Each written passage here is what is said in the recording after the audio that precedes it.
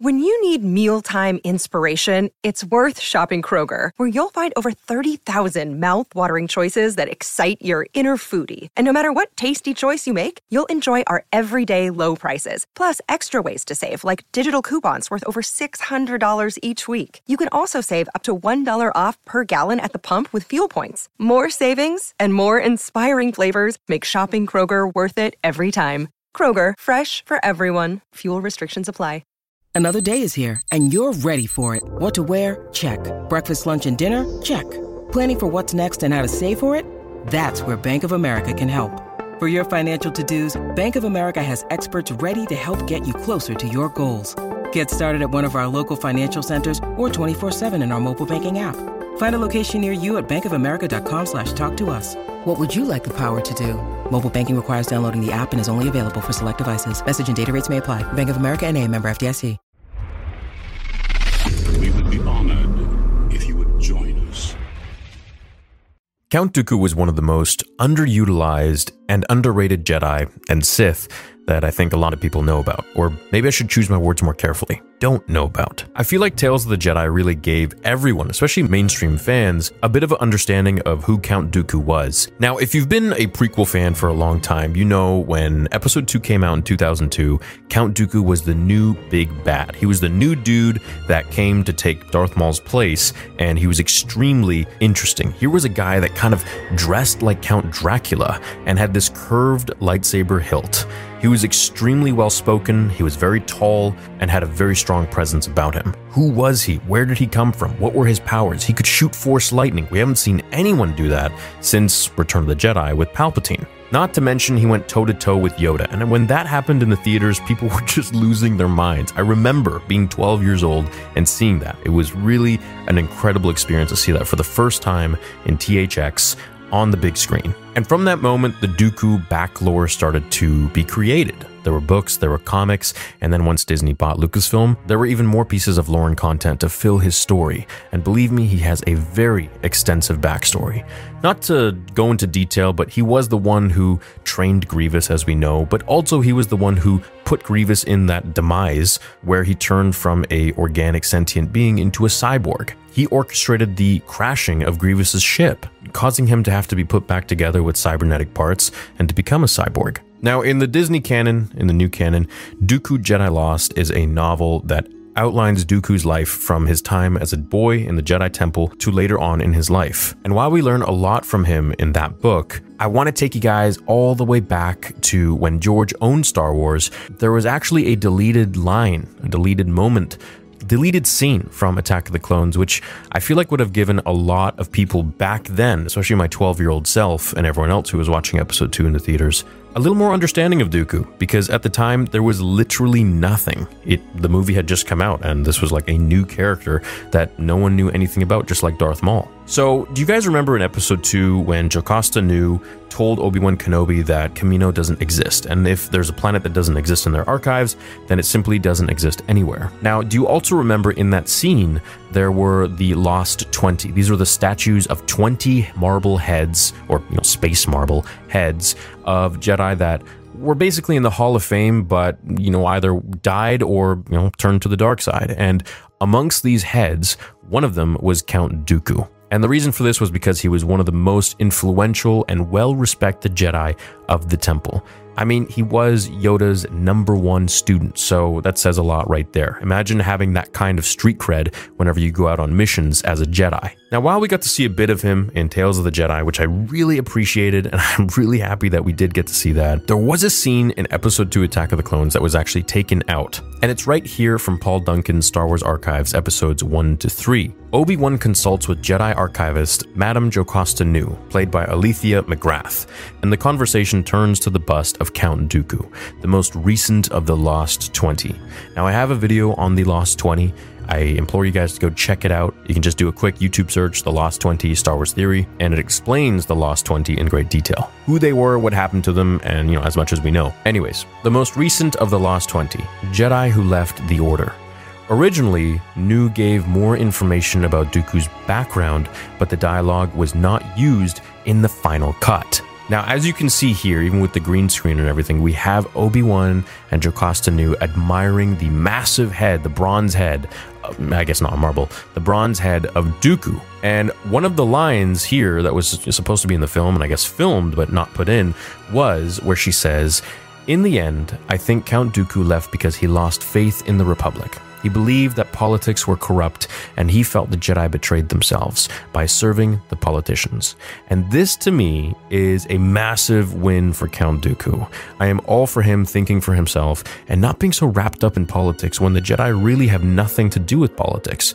They are keepers of the peace. They're not politicians. They're not soldiers. Now, George Lucas did say in the end, there is a reason why they started to get into the war and to fight. And I made a video about this just a few days ago, so you can go check it out if you so wish. I'm going to pop it up here on the screen for you. And for those of you on Star Wars 3 podcast on Spotify or Apple iTunes, you can just search for the video. It's called George Lucas Gets Asked, What is the Purpose of the Jedi? Are they a police force? And it goes into great detail as to how they got into the war, why they're in the Clone Wars, and how they started fighting. Essentially, he says, as the situation develops in the Clone Wars, they are recruited into the army and they become generals. They're not generals. They don't kill people. They don't fight. They're supposed to be ambassadors. There are a lot of Jedi that think that the Jedi sold out, that they should never have been in the army. And this, of course, is referring to one of them being Count Dooku. So the Jedi say, and George Lucas says this, are they going to stick by their moral rules and all be killed, which makes it irrelevant, or do they help save the Republic? They have good intentions, but they have been manipulated, which was their downfall. Now, their manipulation came with, the fall of the Republic, but namely the Shroud of the Dark Side, which clouded their judgment. And this was something that Dooku always saw for himself. He thought, well, this is just really not what I signed up for. I devoted my life to being a Jedi, and this now, as things have changed and become so political, is not the place for me. So what happened in canon is that he went back to Sereno, to his planet. He took back his family name and his title, basically his heir, and he became Count Dooku, and basically acquired all of his wealth once again. And his family was super rich. His dad was a king. Now, Dooku was hated by his father simply because he was force sensitive, because he had powers. And it's much like the X-Men, where they just think their kids are freaks, some of them, and kind of just outcast them. And this is what happened with Dooku. And of course, it created a ton of resentment towards his father. However, the book gives you a bit of an understanding of why Dooku thinks the way he does and how he's become so pragmatic about things and just kind of realizes that, hey, this is the way life is. This is the situation. How are we going to deal with things going forwards? And so he realized that the Jedi were just so disillusioned and became so enthralled and entrusted with politics that he's like, I'm not down for this anymore. This is not my thing. And I believe he taught a bit of that to Qui-Gon Jinn, his student, who's my favorite Jedi. And Qui-Gon, while he was a Jedi Master, was not on the Jedi Council simply because he did not abide by all of the rules that the Council laid before him. He thought they were a little bit too strict and a little bit too confined, a little too dogmatic, really, like Palpatine said to Anakin.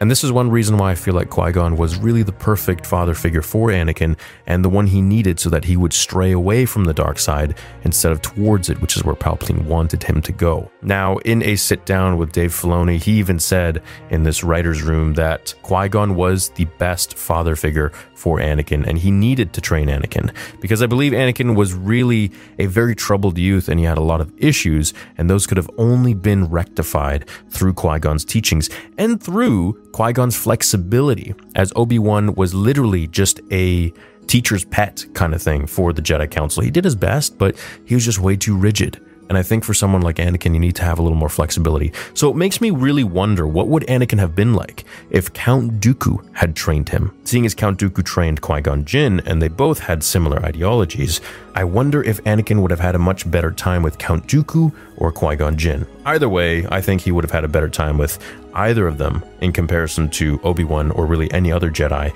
at the Jedi Temple. I really love Count Dooku's ability to see through the lies of the Jedi, see through their corruptness and their overall obsession with politics and, frankly, power and control, and thinking that they know best and the way they do things is really the only way to do things. And I think anyone who thinks that, whether you're fighting for good or evil, is just completely delusional and only seeing one side of things. Geez, I'm starting to sound like Palpatine. You got to see a larger aspect of the Force.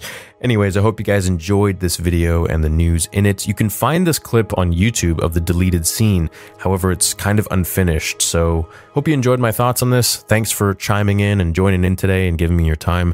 I'll see you all in the next episode here on Star Wars Theory and, of course, on Star Wars Theory Podcast. Until the next one, remember, the Force will be with you always. Couple questions. So you remember the fight in Geonosis, with Dooku, Anakin, when Hayden was much younger, and Obi-Wan. There was a promo picture of Dooku with two lightsabers like this. It was his lightsaber and a blue one. I guess one of the ones the Jedi threw them. What's the deal with that? It started, it's funny you should say it, because I was thinking about it after I spoke to you. That would have been, is that 2, isn't it? Episode 2. Yeah. That fight started, as I said, Yoda wasn't in it. It was, it may originally have been just Hayden. I don't know. But anyway, there was a section where they both had 2 lightsabers. Okay. And we did a very complicated fight in Kendo, actually. With where they both had 2 lightsabers. That didn't last long. It must have changed quite quickly. I can remember spending a week doing it with Kyle. Me and Kyle did it, and then me and Hayden did it. It must have gone away. Yeah, right. Because that thing changed twice. It was that. He was on his own against Dooku, so it might be after Obi gets binged. I don't know. I don't know where they get the other lightsaber from, but they both had 2 for sure. Well, because it was Dooku might have pulled out. I don't know. Well, yeah. I mean, Anakin was fighting him, and he says, "I am a slow learner." And then Obi-Wan says, Anakin throws him his lightsaber, and so Anakin's got 2, and Dooku's got the 1. And then, of course, Dooku takes out one of them, and it's just they both had 2. They both had 2 because I can remember where we rehearsed it. There wasn't enough room. That's what I remember. Cool. But anyway, yeah. So that was a thing that went away early, which was a bit annoying because it was lovely with 2. Yeah, because you're bang bang bang. It's almost like boxing, right? That vanished. I don't have any footage of it either. The only time I think we saw 2 is when. In episode 1, when Obi-Wan cut Mauls in half, no? Oh, no, I guess he destroyed one of them. That would have been cool to see, too. Well, when he cut Mauls in half through the handle, we sparked that thing, because there was a big conversation with George of, I always thought the lightsabers lit up through you know, through your power. Right. But apparently they don't. You just turn them on. Yeah. And so once George said that, I said, well, let's get rid of that great big long lightsaber and get it in 2 halves.